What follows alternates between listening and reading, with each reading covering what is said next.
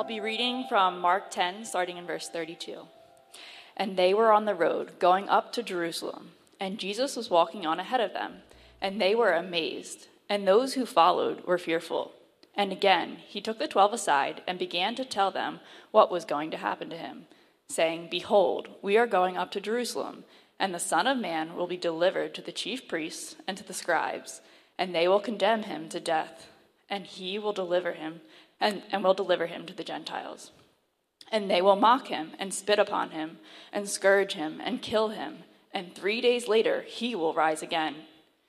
And James and John, the two sons of Zebedee, came to him, saying to him, Teacher, we want you to do for us whatever we ask of you. And he said to them, What do you want me to do for you? And they said to him, Grant that we may sit in your glory, one on your right and one on your left. But Jesus said to them, You do not know what you are asking for.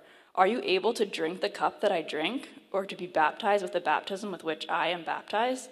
And they said to him, We are able. And Jesus said to them, The cup that I drink you shall drink, and you shall be baptized with the baptism with which I am baptized. But to sit on my right or on my left, this is not mine to give, but it's for those for whom it has been prepared. And hearing this, the 10 began to feel indignant with James and John, and calling them to himself, Jesus said to them, You know that those who are recognized as rulers of the Gentiles lord it over them, and their great men exercise authority over them. But it is not this way among you. But whoever wishes to become great among you shall be your servant, and whoever wishes to be first among you shall be slave of all. For even the Son of Man did not come to be served, but to serve and to give his life a ransom for many.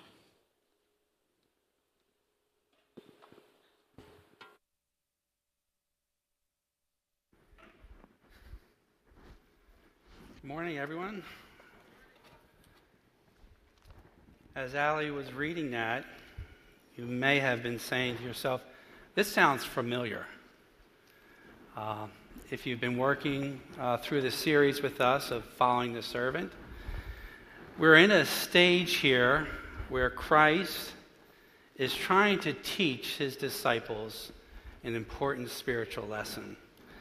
And he does it in Mark 8:31. He predicts his death. Peter then responds, takes Jesus to the side and rebukes him, which not a good thing. Jesus says, Get thee behind me, Satan. Mark chapter 9, same verse, interestingly, 31. Jesus also predicts his death. The disciples at that point, basically their response was they were confused, they didn't know, and they just didn't want to talk about it anymore. So here we're in this cycle of Jesus predicting his death, and in those 3 predictions, each one he gives a little bit more information. And here in our text, he gives the fullest. Most importantly, though, each of his predictions end with, and after 3 days, I will rise again. I want to emphasize that and repeat that, knowing that this is our Passion Week and Easter will be celebrated next Sunday. After 3 days, I will rise again. So Jesus is trying to convey very important spiritual principles, but the disciples are not getting it. So it begs the question, why aren't they getting it? You know, they're resisting Jesus. They're fighting this truth that he is trying to convey to them. And if you look at it and you follow the text you just read through, and based on James and John's question, which is somewhat of a bizarre question, you'll realize that the heart of the issue, why they can't see the spiritual truth that is confronting them, is due to pride. It is due to pride. And I think, the call to action in this series is to follow Jesus and serve him well. So I think the fact that the disciples have missed this, they're traveling and spending 3 years with our Lord, should be a sobering warning to all of us. Because if you think about it, they also love Jesus, right? They believed in him. They believed in his kingdom, although they reinterpreted it a little bit through their own materialistic view. They are saved, they are regenerated, yet at the inner core, the disciples are infected with pride. So due to their own personal desires and desires for greatness, for exaltation, it has caused a blind spot in their life. And they can't see the truths that Jesus is trying to convey to them. To show you the degree of this blind spot that they had in their life, Luke chapter 22, verse 24, perhaps if you're reading through maybe a passion story this week, you'll come across that. That is the upper room. Jesus has just celebrated communion with them, shared the cup, broke the bread, and 2 verses later, it says that the disciples were arguing amongst each other as to whom would be the greatest. So my message to all of us, including myself, is pride in the heart dies hard. So let's go ahead and walk through this text here in verses 32 through 34. We'll take it in 2 chunks. When you think about 32, the verses 32 and 34, as Ali read through it, I want us to summarize it in 2 words: place and plan. It involves a place and a plan. The place in verse 32 says they were going up to Jerusalem, and the plan is the plan of God redeeming his people. When you see there it says going up to Jerusalem, you know, they're actually coming, they're on the eastern side of the Jordan, so literally they're going up. They're near Jericho, and those who love biblical facts, the city of Jericho to this day is the lowest point on earth that's inhabited city. So, with Jerusalem being 2,500 feet above sea level, for those who like to climb and do the things, they've got a trek ahead of them, nearly 3,000 to 3,500 feet that they need to go up to Jerusalem. And I know Evan mentioned a psalm. There's a series of 15 psalms that are known as the Ascent Psalms that the Jews would sing as they would make pilgrimage and celebrate the feast as they would make their way up to Jerusalem. So, Jerusalem, Jerusalem, it is the story of the last week of Jesus' life, and Mark will dedicate the final 6 chapters of what occurs in Jerusalem. Notice who is with Jesus in verse 32. There's actually 2 sets of people that are with him. I would characterize them. There's the they, that are the disciples, and there are those. And those would be a larger contingent of followers that are following Jesus. It's interesting, the text says they had 2 different reactions from what's going on. The disciples, it says, they were amazed. And then those followers, it says they were fearful. Your text may say afraid. And the word literally means essentially a type of confused fear. Now the disciples were amazed that because they knew what Jesus just said and what was awaiting him in Jerusalem. So, and what is awaiting in Jerusalem? Jesus will be dead, crucified in a matter of days. The religious and Roman authorities are waiting for him. One commentator kind of trying to summarize the mixed emotions here. You can see that the tension that is in the air, so to speak. He says, there must have been something about the bearing of Jesus, the look in his eyes, the manner of his walk that explains the complex emotions of his followers. Look also, interestingly enough, it says in verse 32 that Jesus was walking ahead of them. It's the first time Mark says that. It might be the only time Jesus is pictured with his disciples, where he is pictured leading them, much like a shepherd leading his sheep. And I think that's an important thing. In fact, when Jesus left Galilee, to make this long trek to Jerusalem. Luke 9:51 says he resolutely set his face towards Jerusalem because he knew that he was going to die for us and it needed to occur in Jerusalem.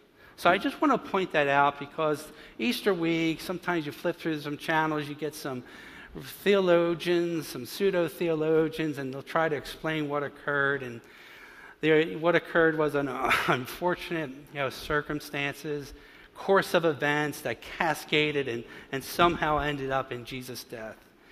That there's nothing that could be further from the truth.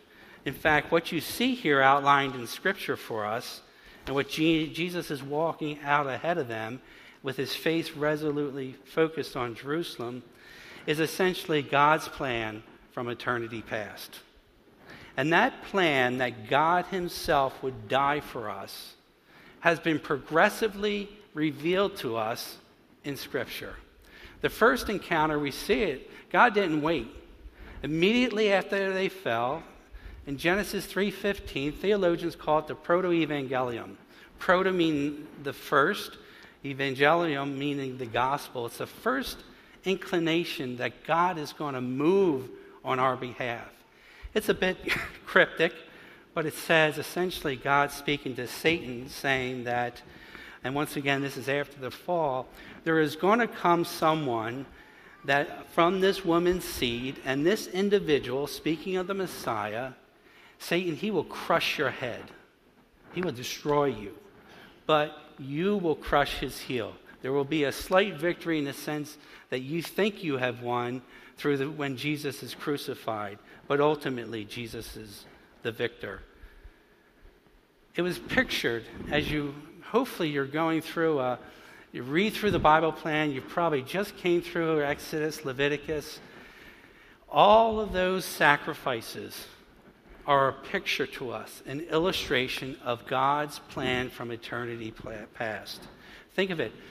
All the millions of gallons of blood that had been shed in the course of human history from the Old Testament could never take away our sins from God. But they're a picture for us. This plan of God was repeatedly foretold by the prophets. It was announced when Jesus was born to Joseph himself when he said in Matthew 1, Mary will bear a son and you should name him Jesus, for he shall save his people from his sins. The plan is moving forward. To the shepherds, a Savior has been born today in the city of David. And this plan becomes more progressive and rolled out. Jesus begins his public ministry, is baptized by John the Baptist. Next day, what does John the Baptist say when he sees Jesus? Behold the Lamb of God who takes away the sins of the world. So Jesus is on his way to Jerusalem, essentially to utter three words. And those three words are, it is finished. The plan of God that was set in eternity past has reached its apex, and we'll celebrate that next week symbolically. But you see, in verse 32, it also says, and again he took the 12 aside. This is the third time he's going to explain to him what will happen to him. And you see there in verse 33, it adds a little bit more detail if you were to compare to 8 and 9. But essentially, as Jesus is marching forward to his own death. And you see this repetition of telling, and you say, like, how did the disciples miss this? Because when Jesus was crucified, I mean, they ran.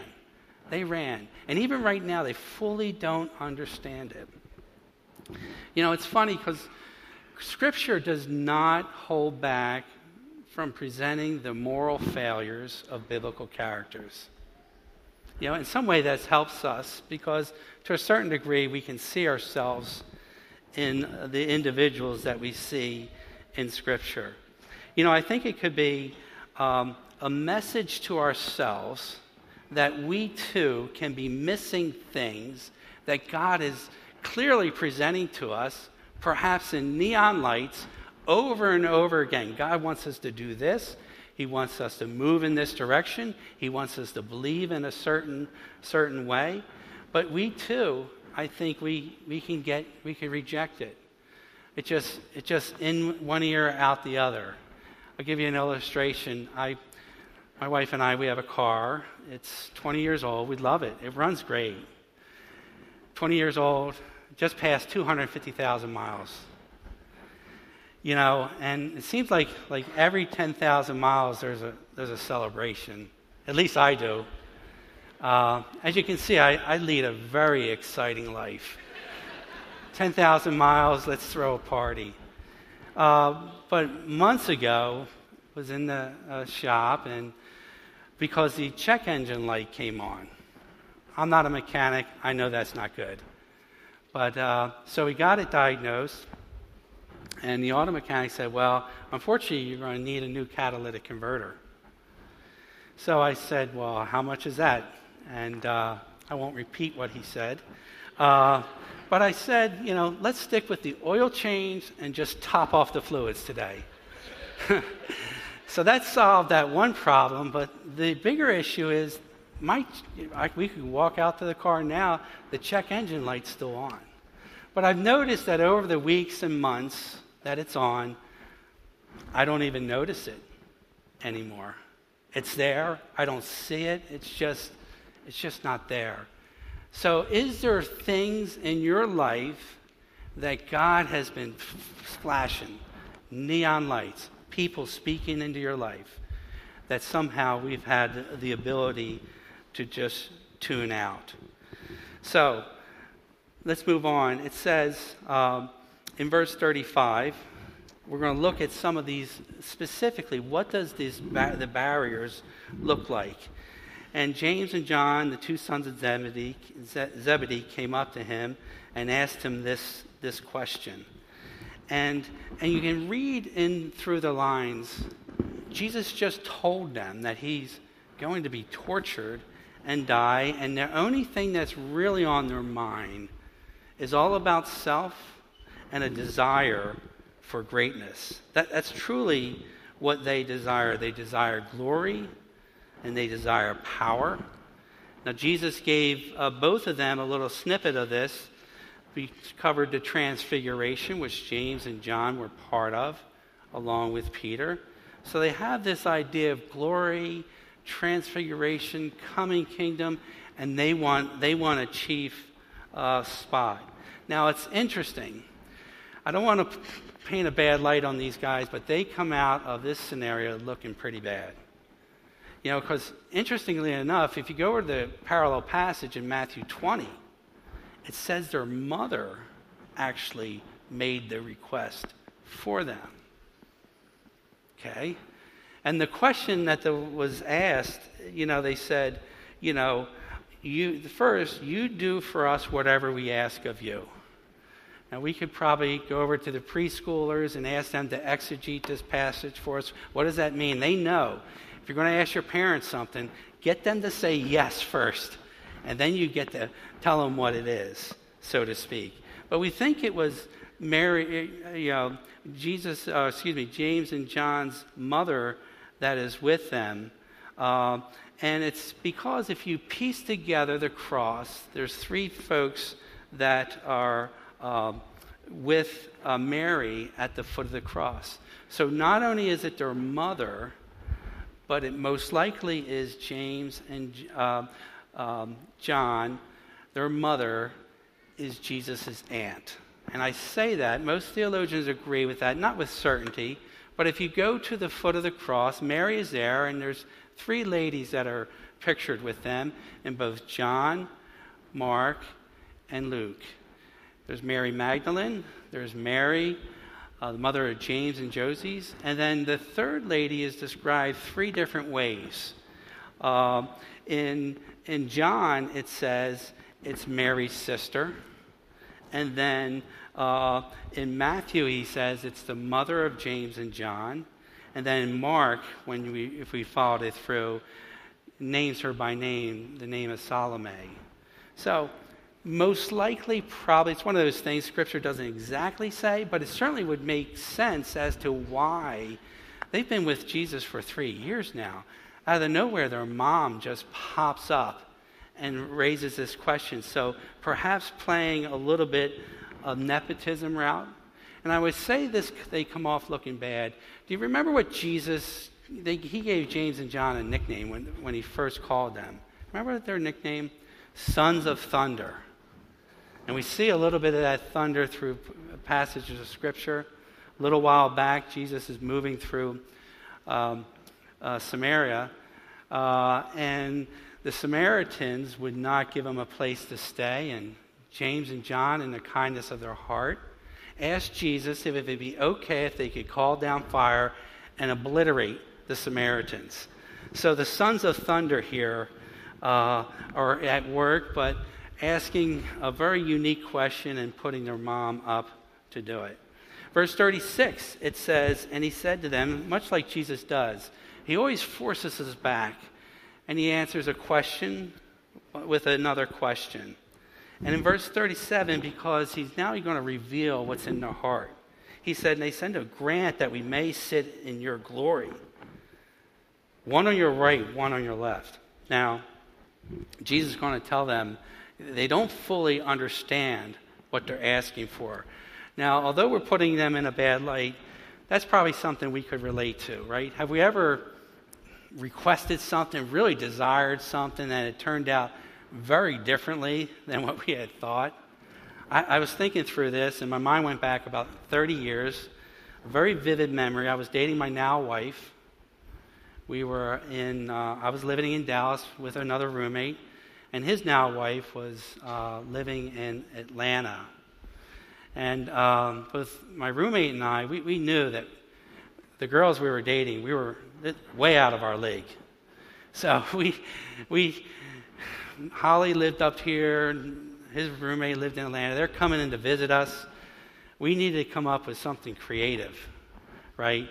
I came up with the idea of let's ride horses because I knew Holly loved to do that. It turned out that my roommate's now wife also did.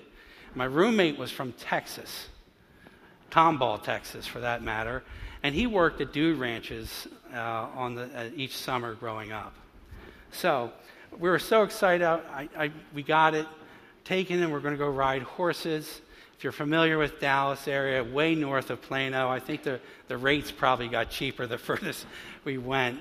So I remember pulling up, and mind you, I've never been on a horse before.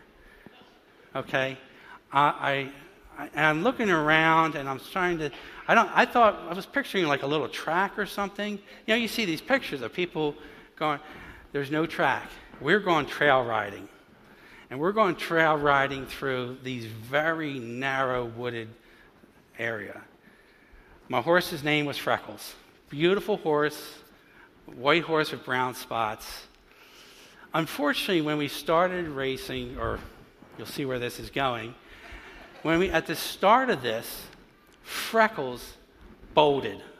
I mean, full-on sprint. I'd never been on a horse before. The only adjective that could describe or come close to my emotional state would be petrified. Because at that point, I realized I was no longer on Freckles. I am now on Secretariat. And I closed the only thing I remember, I closed my eyes, and I was screaming for Freckles to please slow down. My life was passing before my eyes. I realized that there's no possible way I'm going to survive this. I must say, I have a new respect for horses, but I've never been on one since. So I think there's an illustration of the disciples getting out over the skis here, not fully comprehending what they're asking. But in verse 38, Jesus gives them an example. He says, you do not know what you're asking for. Are you able to drink the cup that I drink, or to be baptized? I want to hone in on the word cup. I think baptized, we're familiar with what that means. Hopefully we witness baptisms next door in the sanctuary. And baptism, means to immerse, to identify with. But the cup, what Jesus is talking about here, is the divine wrath that is stored up for us, for those fallen people, those sinners in the world. As you move through the Old Testament, you'll see this over and over again. Cup, divine wrath. Psalm 75:8. For a cup is in the hand of the Lord, and the wine foams. It is well mixed, and he pours out of this. Surely all the wicked of the earth must drain and drink down its dregs. Psalm 11:6. Upon the wicked he will rain snares. Fire and brimstone and burning wind will be the portion of their cup. So Jesus is saying there's a cup that is reserved for me that is filled with the wrath of God that's going to essentially be poured out upon him upon the cross. If you're still a little bit unclear of this cup, remember what Jesus said in the Garden of Gethsemane just hours before the crucifixion. He said, Father, he said, if it possible, let this cup be passed from me, but not my will, but your will. So it's important we focus on this. It's Passion Week, Easter around the corner. I want us to fully understand the cross is where God's wrath was poured out on Jesus instead of us. You know, when you think about wrath, I want you to think about what Jesus did is the word propitiation. It's a fancy theological word which means satisfaction. Interesting, 1 John 2:2 says that Jesus is the propitiation for our sins. We just sang it just a few minutes ago, right? God's wrath has been satisfied. Maybe if Paula does an encore of that, maybe she could change it and say, God's wrath has been propitiated. I don't think that might sound as well, but when you think wrath, think satisfied, and what Jesus has done for us. Let me just flip over to Romans 3 here. Much like when we have a gospel, a doctrinal truth in the Gospels, Paul will pick up on it and explain it a little better for us. I want to be crystal clear about this with it being Easter around the corner. Romans 3:23, verse we're very familiar with. For all have sinned and fallen short of the glory of God. A lot of us stop there, though, But there's a comma, and it goes on, and it says that for all have sinned and fallen short of the glory of God, being justified as a gift by his grace through the redemption which is in Christ Jesus, whom God displayed publicly as a propitiation in his blood through faith. This was to demonstrate his righteousness, because in his forbearance of God, he passed over the sins previously committed. For the demonstration, I say, of his righteousness at the present time, that he might be just and the justifier of the one who has faith in Jesus.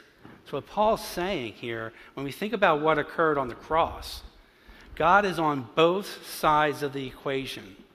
He doesn't shirk or put asunder his justice. He's a holy God. There's sin that needs to be dealt with, but he's also the justifier, because God the Son, Jesus Christ, paid our sins for us. And as you think about that equation, perhaps you maybe struggle with works and salvation. You need to earn your salvation. You'll see there's no place for works in this. It is truly just a work of God. In verse 39, Jesus literally answers them.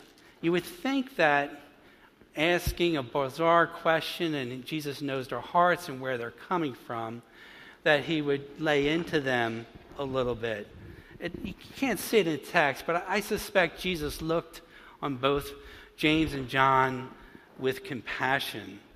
And I say that, and Jesus says, look, you're going to drink a similar type of cup, and you're going to have a similar type of baptism. Because Jesus knows in roughly about 10 years, James will become the first martyr, the first disciple to be martyred. You can read that in the opening portion of Acts chapter 12, where it said Herod Agrippa murdered, killed James by the sword, which is just a euphemistic way of saying that he was beheaded. And then John himself lived a very difficult life, persecuted, and towards the end of his life, he was exiled to the Isle of Patmos. And it's important to note, sometimes when you think about Isle of Patmos, like, let's go there. That sounds great. It is a Roman prison colony. So when you think about the Isle of Patmos, think of like an Alcatraz, so to speak. But it's interesting here that both James and John are the bookends of the disciples in terms of the timing of their martyrdom. In verse 41, it says, this is where, come back to that point where don't underestimate our own depravities and what's in our heart. Like I said, the root of pride in our hearts dies hard. You would think that, Jesus just talked about his death. He would, the other disciples would come to the aid of James and John and help a brother. They're often just kind of correct them in love and so forth. But that's not what they do. What do? And hearing this, the 10 began to feel indignant with James and John.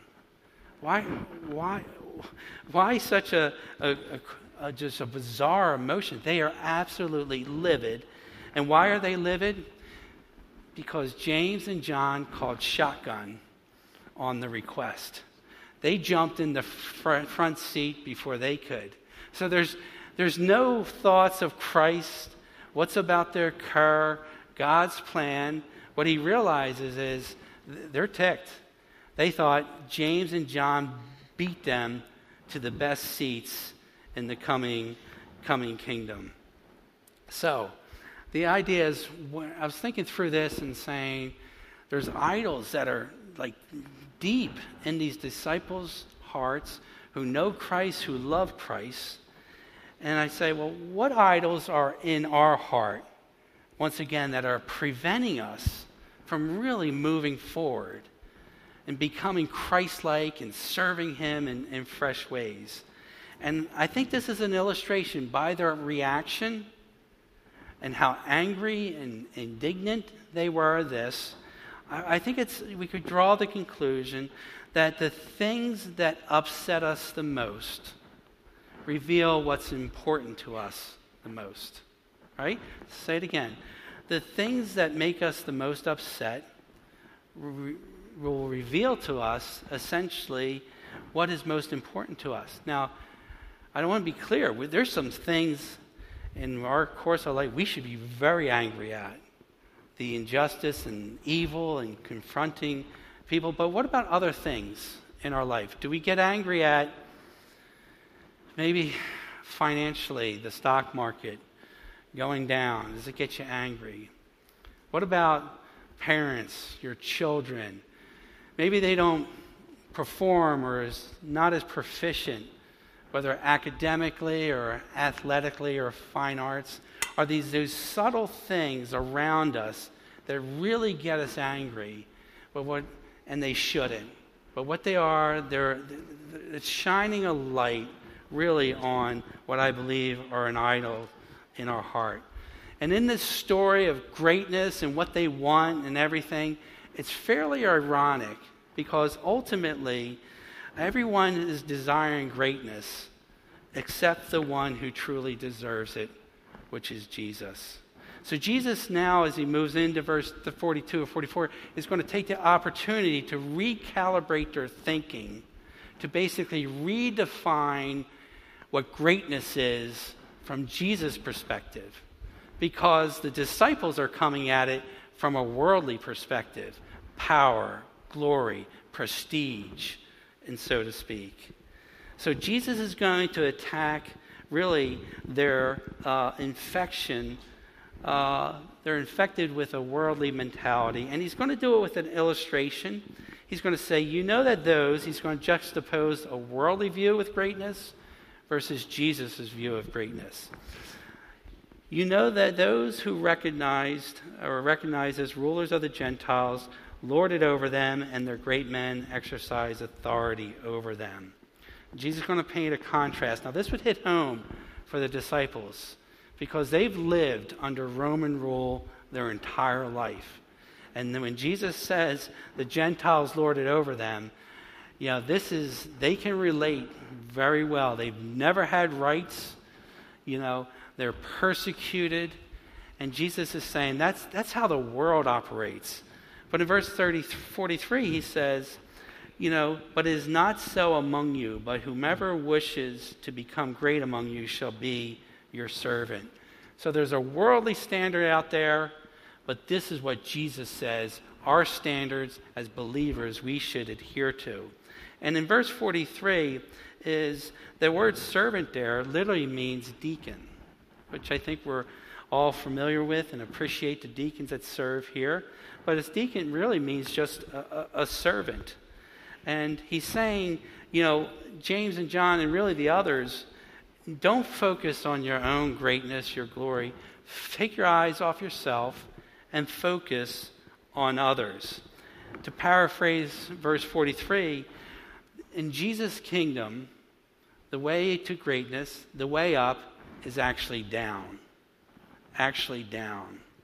And he's going to transition to verse 44 here, and he's going to elevate this idea that we need to be getting our eyes off ourselves and focus on Christ and serve him in unique and fresh ways by saying, and whoever wishes to be first among you shall be a slave of all. What Jesus is saying, kind of verse 43, I would say, it's describing an opportunity to serve, but he's going to transition into 44 and say, no, my followers have an obligation to serve. And that's what he's doing, moving from servant to slave. Because a bond slave is someone, it's different than just someone who's servant. Let me give you maybe some practical applications between just someone who merely helps to really a true servant. I would say a helper helps others when it's convenient. A servant serves others even when it's inconvenient. A helper helps those, he or she, that they like. A true servant will serve those, even the people that they even don't dislike or don't enjoy being with. A helper helps when they enjoy the work. A servant will serve even when they dislike the work involved. And then lastly, a helper will help typically with a view of obtaining personal satisfaction, where a true servant will serve in a way where they're not even expecting, they don't want really any gratitude. They just want to make sure the other person is in a good spot. So Jesus has said to them, get your eyes off yourself, serve in a new, fresh way. So Jesus has confronted their worldly desire for greatness. He's defined, recalibrated their thinking of what true greatness is. And lastly, in verse 45, he's going to provide the ultimate demonstration of what he's talking about. A verse in itself that really summarizes really the entire Bible, summarizes their march towards Jerusalem. For even the Son of Man did not come to be served, but to serve and give his life a ransom for many. The plan of God that was revealed to us, certainly it started in eternity past, back to Genesis 3:15, will reach its culmination with Jesus on the cross. And he says, for even.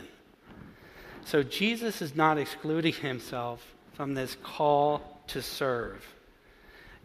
Because if anyone should be exempt from this type of serving that Jesus is calling each of us to, should certainly be God the Son, Jesus Christ himself.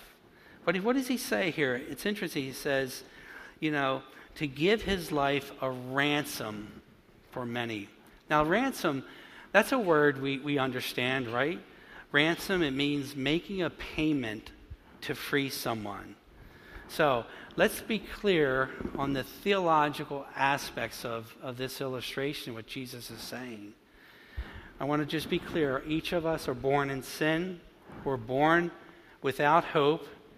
And the wrath of God, right back to this cup, is awaiting us apart from Jesus' death, burial, and resurrection that we believe in. So Jesus is saying, I will pay the ransom that you cannot possibly pay because you're fallen. It will not satisfy God's wrath. And as you think about this and you reflect on Jesus' this Easter week, this is a significant cost. Some of the ransoms we hear monetary, wow, eye-popping. This ransom literally cost Jesus his life. One commentator just looking at this verse and what it means, God taking, his incarnation, taking on human flesh, dying for us, he described it as the mind-boggling love of God. It's just hard to fully fathom. I'm going to close actually with Romans, back to Paul. Romans chapter 5, once again, we have a biblical truth here. And the Apostle Paul is going to pull it apart for us a little bit. Romans chapter 5, verse 6 says this: "For while we were still helpless, at the right time Christ died for the ungodly. For one will hardly die for a righteous man, though perhaps for the good man someone would dare even to die. But God demonstrates his own love toward us in that while we were yet sinners, Christ died for us. Much more than having now been justified by his blood, we shall be saved from the wrath of God through him. For if while we were enemies, we were reconciled to God through the death of his Son, much more, having been reconciled, we shall be saved by his life. And not only this, but we also exult in God through our Lord Jesus Christ, through whom we have now received the reconciliation." So, just want to close echoing what Paul's saying.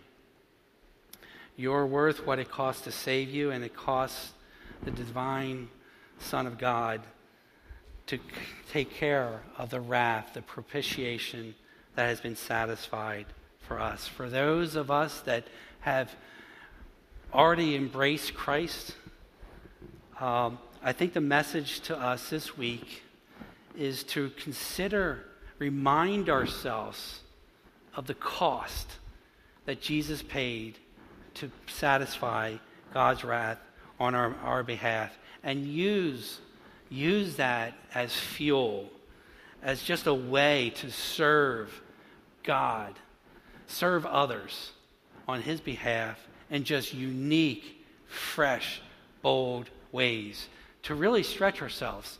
Remember, it's not just an opportunity to serve that we should fill. It is an obligation for us to serve. And for those who are here that have not been ransomed yet, that wrath is still out there, I just pray that you would acknowledge your own sin against God and understand that wrath is awaiting you, that you would repent of your sins, that you would believe in God's plan of salvation, especially with this Easter, his death, burial, resurrection, which has satisfied God's wrath. I pray that God would open your eyes and see that truth. And I just want to assure you, Jesus is ready to pay your ransom today. Let's pray. Father God, we thank you. It's challenging when we read these messages and we could see biblical characters and we could shrug it off, but Lord, it's a reflection of our hearts. So we pray that through this biblical text, our own lives, the deep-seated pride that's buried down deep, that is causing us to not to see you clearly, to not to see your holiness clearly, to not to see the truth of what really happened on the cross and to celebrate in fresh ways. We just pray that you would just open our eyes and be able to love you more, appreciate the cross, and to serve you in new ways. Amen.